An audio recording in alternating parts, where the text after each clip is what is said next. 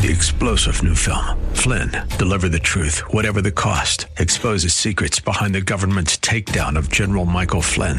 Flynn knew what the intel world had been up to. He ordered the first audit of the use of contractors. This set off alarm bells. He told the truth. He was the most dangerous person for Donald Trump to hire. They had to get rid of Flynn.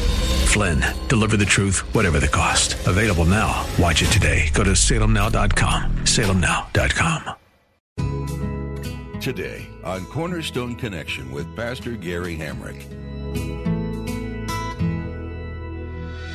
Real love is calling, listen, truth opens up your eyes. Mercy is waiting for you with every sunrise. He said, I've been crucified with Christ. My life is nothing to me. My life is only valuable in the sense of what I can do for the Lord. And I glory in Him. And so because I've emptied myself of self and I'm just serving the Lord for the glory of God, he says, that's why I've been through all these things, I've endured all these things, and yet I have the joy of the Lord. Because he knows that his life is not his own. And he counts everything as loss compared to the surpassing greatness of knowing Christ. This is Cornerstone Connection, the radio ministry of Pastor Gary Hamrick of Cornerstone Chapel in Leesburg, Virginia. Pastor Gary is teaching through 2 Corinthians. Paul suffered greatly for the cause of Christ and to bring the gospel to the ends of the earth. He loved his fellow believers deeply and wanted to honor God by pouring out his life for them. He emptied himself completely to serve God. And Pastor Gary will remind you today that he did it gladly and with great joy. Everything Paul did and everything he suffered was worth it to him if it resulted in others believing in Jesus. Paul gloried only in Christ to spread the gospel. The cause of Christ is worth any sacrifice. What are you willing to give up for others to know Jesus? At the close of Pastor Gary's message today, I'll be sharing with you how you can get a copy of today's broadcast of Cornerstone Connection. Subscribe to the podcast or get in touch with us. But for now, let's join Pastor Gary in the book of 2 Corinthians, chapters 11 through 13, with today's edition of Cornerstone Connection.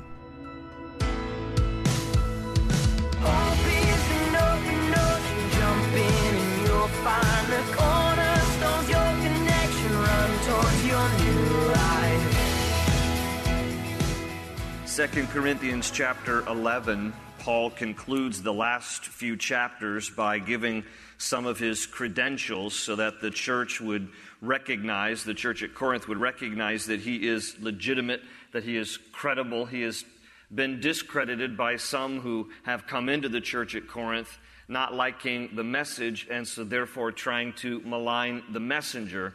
And so Paul is uncomfortable. You can tell in his writing in the last few chapters, he's uncomfortable having to talk about himself, but he does mention the word boasting 23 times just between chapters 10 through 12. He's going to boast about his ministry, he's going to boast about his credentials, but not so that everybody can look at him, but more so that they could look at the Lord through him. But he realizes that if he doesn't speak up, if he allows these false teachers to spread the gossip and the lies about him, that in the end, what could be at stake is the gospel. That the church at Corinth will question the truth of the gospel because they no longer believe the messenger who presented that truth. See, Paul established the church at Corinth, the book of Acts tells us, and then he stayed there for a year and a half, ministering to them, discipling them. He left. He comes back for a brief visit between 1st and 2nd Corinthians, and now he's contemplating a third visit, and he's going to tell us in the closing chapters here, if I have to come back on my third visit, you will not like me. I will not be pleasant Paul. I'm going to be Paul with a vengeance, and I'm going to kick you in the pants, and I'm going to get up in your grill, and I'm going to enforce some of the things that you think I'm too timid to enforce. I'm telling you what, when I get there, I'm going to, so he's given it to him in the last few chapters here, and he's going to boast about his ministry again because the gospel is at stake. And last week we got through one of 3 credentials that he lists. He talks about how he has worked hard, first part of chapter 11, because he wants them to know, I haven't come to take anything from you.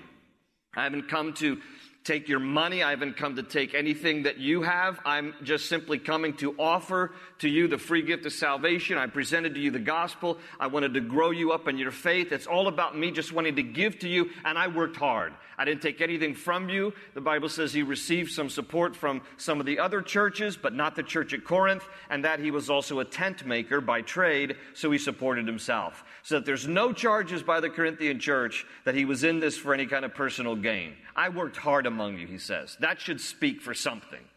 And then where we left off at verse 16, he's going to also now go into the second credential of his, and he's going to say to them, I have suffered much. Not only have I worked hard, but secondly, I have suffered much. And the reason he's going to list his suffering here is because he wants them to know that the battle scars serve to prove his ministry. That he has been tested by the fire, and that should say something. So pick it up with me at verse 16 of 2 Corinthians chapter 11. Verse 16, he says, I repeat, let no one take me for a fool, but if you do, then receive me just as you would a fool, so that I may do a little boasting. In this self-confident boasting, I'm not talking as the Lord would, but as a fool. So, in other words, he's saying, don't blame Jesus for what I'm about to say, all right? Because I just need to talk a little bit about myself. But again, he's uncomfortable with this. He says in verse 18, since many are boasting in the way the world does, I too will boast. You gladly put up with fools since you are so wise, exclamation mark. Now, he's being sarcastic here. Paul's a little sassy in these closing chapters here. And he has some sarcasm. This isn't the first time. He's going to be sarcastic a little bit further in the chapters here, which, I don't want to read too much into that, because I can tend to be sarcastic from time to time. And I don't want to just, Paul was that way. I don't want to be like that kind of a guy. But anyway, Paul was that kind of a guy. So he's being a little sarcastic here. He goes, oh, you people are so wise, because he's saying to them, you've been deceived by these false teachers who have come into the camp saying, I'm not legitimate. So, you're so wise that you were able to discern them, not. So then he says, so let me boast a little bit. He wouldn't know the difference. In verse 20, he says, in fact, you even put up with anyone who enslaves you or exploits you or takes advantage of you or pushes himself forward or slaps you in the face. To my shame, I admit that we were too weak for that. Again, one of their accusations was, Paul, you're too weak. You sound forceful when you write your letters, but in person, you're too weak. So again, he's saying to them, you've put up with a lot from these false teachers. You've believed them. So put up with some stuff from me a little bit here. He says, what anyone else dares to boast about, I am speaking as a fool. I also dare to boast about. Verse 22. Are they Hebrews? So am I. Are they Israelites? So am I. Are they Abraham's descendants? So am I. Are they servants of Christ? And then in parentheses, I am out of my mind to talk like this. He doesn't feel comfortable doing this, but here he goes. He says, I am more. I have worked much harder, been in prison more frequently, been flogged more severely, and been exposed to death again and again. 5 times I received from the Jews the 40 lashes minus 1. 3 times I was beaten with rods. Once I was stoned. But he says, once I was stoned, 3 times I was shipwrecked. I spent a night and a day in the open sea. I have been constantly on the move.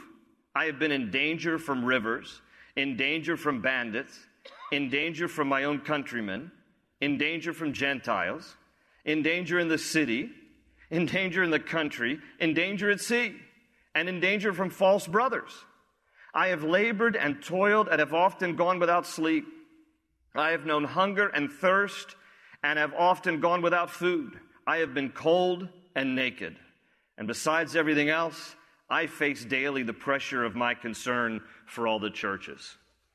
So he's listing here for the church all that he's been through, and this is probably not exhaustive, but he's wanting them to know, look, I've suffered, and I've suffered a lot. And the reason I've suffered a lot is because I love you so much that I've wanted to pour out my life for the work of the Lord, to honor Him. So shouldn't that speak for something? Shouldn't you believe in the legitimacy of my ministry? Shouldn't you accept the gospel that has come through me to you because of all that I've been through? Doesn't that mean something to you?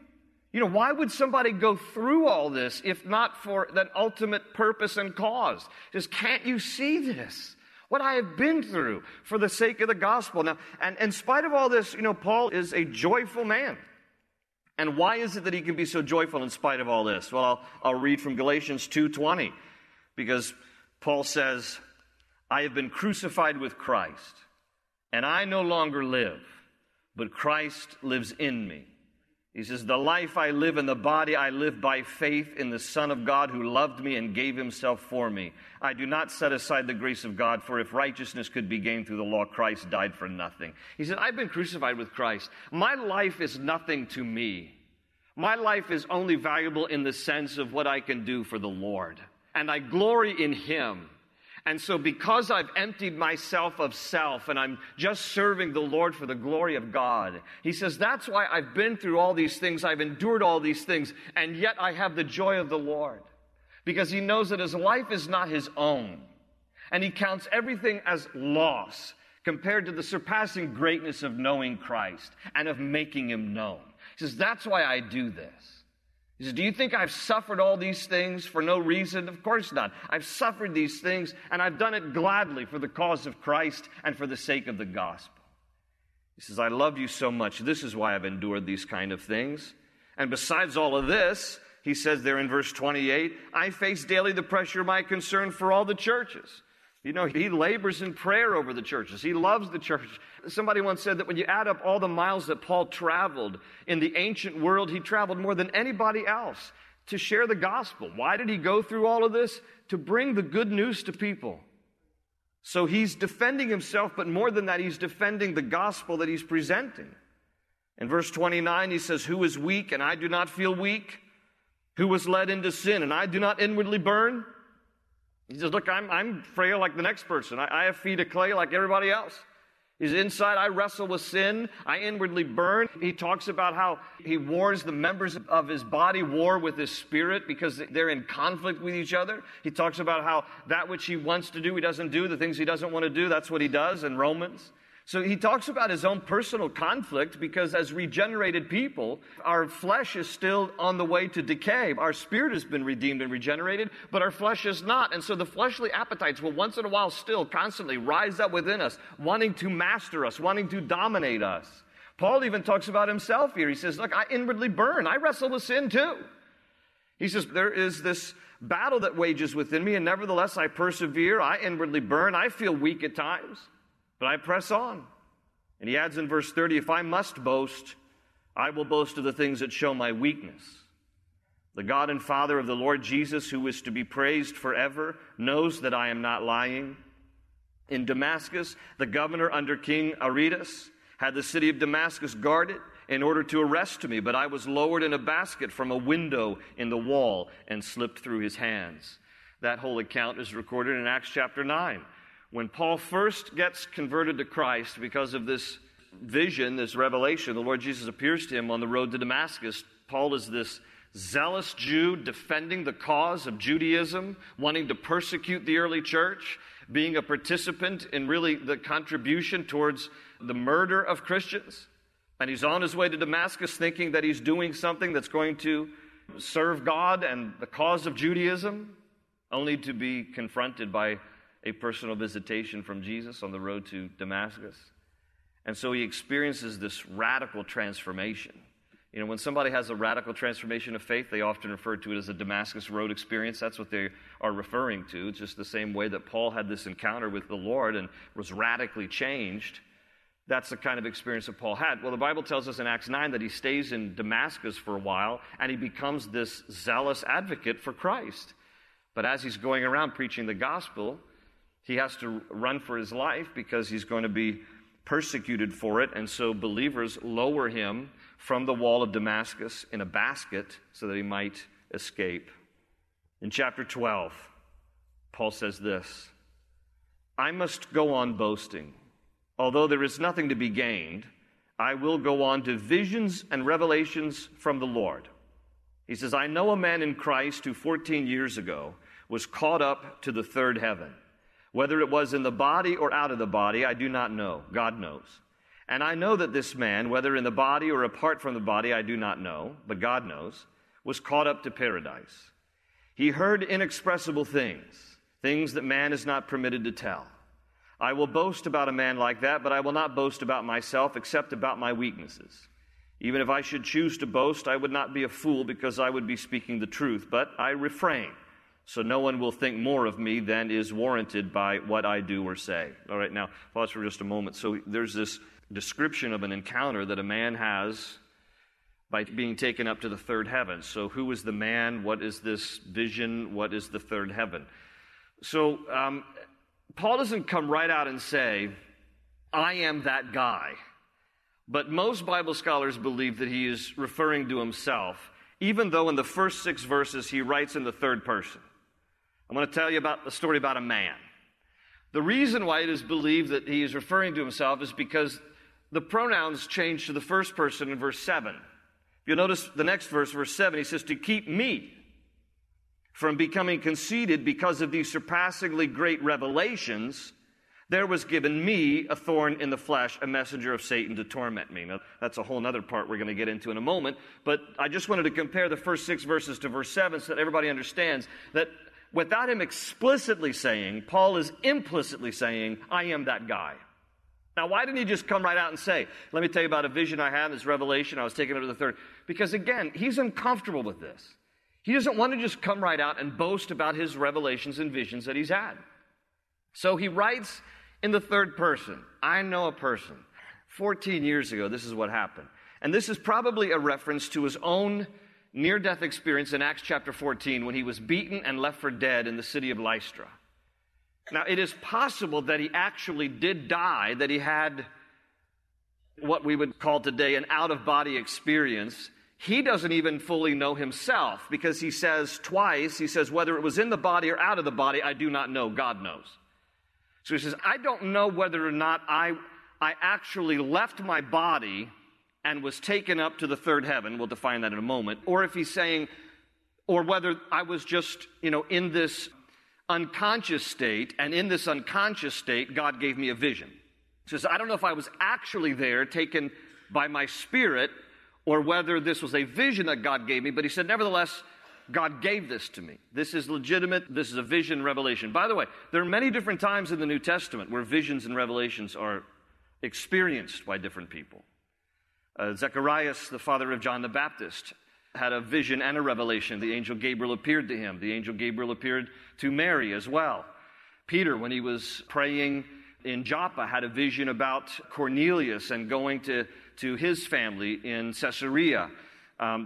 John, the whole book of Revelation really is about the revelation of Jesus Christ that was given to John the Apostle. There are many times in the New Testament where people experience visions and revelations, but now please note that in every case when someone received a vision or revelation, it was for themselves for some particular purpose. It was not for them to tell another person. It's very interesting in the New Testament. Does God still give visions and revelations? Yes. But I would be a little cautious if someone says, God gave me a revelation for you. Because in the New Testament, the examples we have are revelations and visions that God gives to individuals for some particular purpose for that individual. Now, in Paul's case, he had this vision. He had this revelation. Whether it was in the body or out of the body, he's not even sure. But he says, I was taken up to, again, writing in the third person, but most scholars believe this is his story. He says, I was taken up to the third heaven. Now, what is the third heaven? Are there layers to heaven? No. There are not layers to heaven. If some of you think there are, then maybe you're thinking to yourself, I hope I get up to the top. Because I don't know about my personal walk with the Lord. I don't know if the elevator goes all the way to the top or only stops at the first floor. No, there are not 3 levels or 3 floors to heaven. In ancient times, they didn't know how to communicate. What we would say today are the 3 atmospheres. We have Earth's atmosphere, we have outer space, and then there's heaven. The ancient rabbis would write in terms of the blue sky, the starry sky, and the dwelling of God. So he's talking about taken to the highest point of the heavens, meaning the place where God dwells, the ultimate dwelling place of God, which is heaven. So when he says, I was taken to the third heaven, all he simply means is beyond Earth's atmosphere, beyond outer space, is the dwelling of God. Somewhere out beyond outer space is heaven. He says, I was taken there. Whether my spirit or whether by vision, I was in the presence of the Lord. Now again, John in Revelation writes about being in the presence of the Lord. Isaiah, in Isaiah chapter 6, the prophet Isaiah writes about being taken up to the throne of God in heaven, seeing the Lord himself seated on the throne, high and lifted up. Okay? So Paul is experiencing a similar thing here, as did John and as did Isaiah, where he is either literally in the presence of the Lord or heaven is open to him in a vision and he hears what is in heaven, because nowhere in the first 6 verses does it speak about what he sees. It only talks about what he heard. If you'll notice, the word is in verse 4. He says that he was caught up to paradise and he heard inexpressible things that man is not permitted to tell. Now, for some reason at this point, 14 years later, after this experience in Lystra, where he was left for dead, God has now given him permission to write about it. It seems to indicate that he's never talked about this before. That this is such a sacred, spectacular, unique moment that he just hasn't gone around talking about this. That 14 years later, for the purpose of encouraging and edifying and helping the Corinthian church to again understand his credentials, he now speaks of these things because it's point number 3 to his credentials. He speaks about how he experienced miraculous things. This is a miraculous thing. Whether or not it was just a vision or whether he was taken actually into heaven, it's a miraculous thing. It's a miraculous revelation and vision from the Lord. And so he writes about this so that, again, they would recognize he's not just some Johnny-come-lately. This is a guy who has worked hard to not take anything from them. He has suffered much, and he has experienced miraculous things. So he's saying, don't discredit the gospel because you question me. Let me tell you 3 things that should mean something about the legitimacy and the credibility of my ministry. So he speaks about this event here. And when he speaks of it, he tells us some reasons why he experienced this and what it means, and he gives some more light about what happened here. And the first thing for you note takers that I want to point out about his what he calls this thorn in the flesh. We're going to talk about what that means in a few moments here. But first, I want you to notice that the Greek word is skolos, and it means a tent stake. This is not a minor irritation. He's not whatever this is that comes upon him now. He refers to as a thorn of the flesh, in response really to the visions and revelation that he's received, and it's not some minor irritation. This is a major issue in his life. So he uses a word that can be translated tent stake. This is not just, so when we think of thorn, we think of like, something on a rose bush. This is something that is much more impacting in his life than some kind of minor irritation.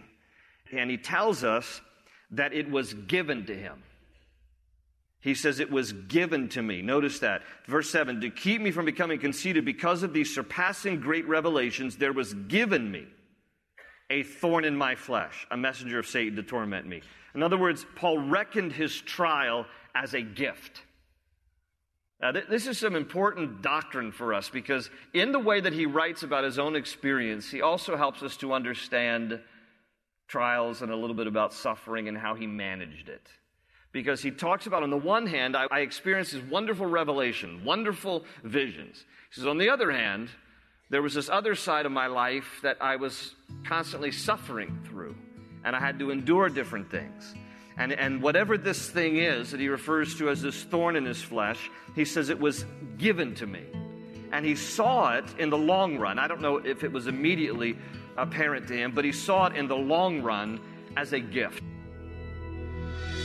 Open ocean, jump in and you'll find the cornerstones, your connection, run towards your new life. Living in unity with one another is never an easy task. Every member of the church is unique and filled with personality, and with that comes opinions. As you've learned from the Apostle Paul in the book of 2 Corinthians, though, unity within the body of Christ is a must. You don't have to agree on every tiny detail, but on the basic tenets of faith, members need to agree. Living in harmony does require humility and open communication and a willingness to follow the leadership God has placed over His church. We hope today's teaching on Cornerstone Connection has been encouraging to you. If you're in the area, we'd like to invite you to join us on Sunday at 8:30, 10, or 11:45 a.m. at Cornerstone Chapel in Leesburg, Virginia, for a time of worship and Bible study. You'll find more information at cornerstoneconnection.cc. Our website also houses our archive of Pastor Gary's teachings through the Bible, as well as additional resources to help you in your own study of the Word. You can even download our mobile app to take Cornerstone Connection with you on the go. You'll find all this again at cornerstoneconnection.cc. Thanks for joining us today. Pastor Gary has more to share from the book of 2 Corinthians, so we hope you'll join us again right here on Cornerstone Connection. They say you're a wandering soul, that you've got no place to go, but still you know, you're not alone. Real love is calling, listen, truth opens up your eyes. Mercy is waiting for you with every sunrise. Hope is an open ocean, jump in and you'll find the cornerstones, your connection, run towards your new life.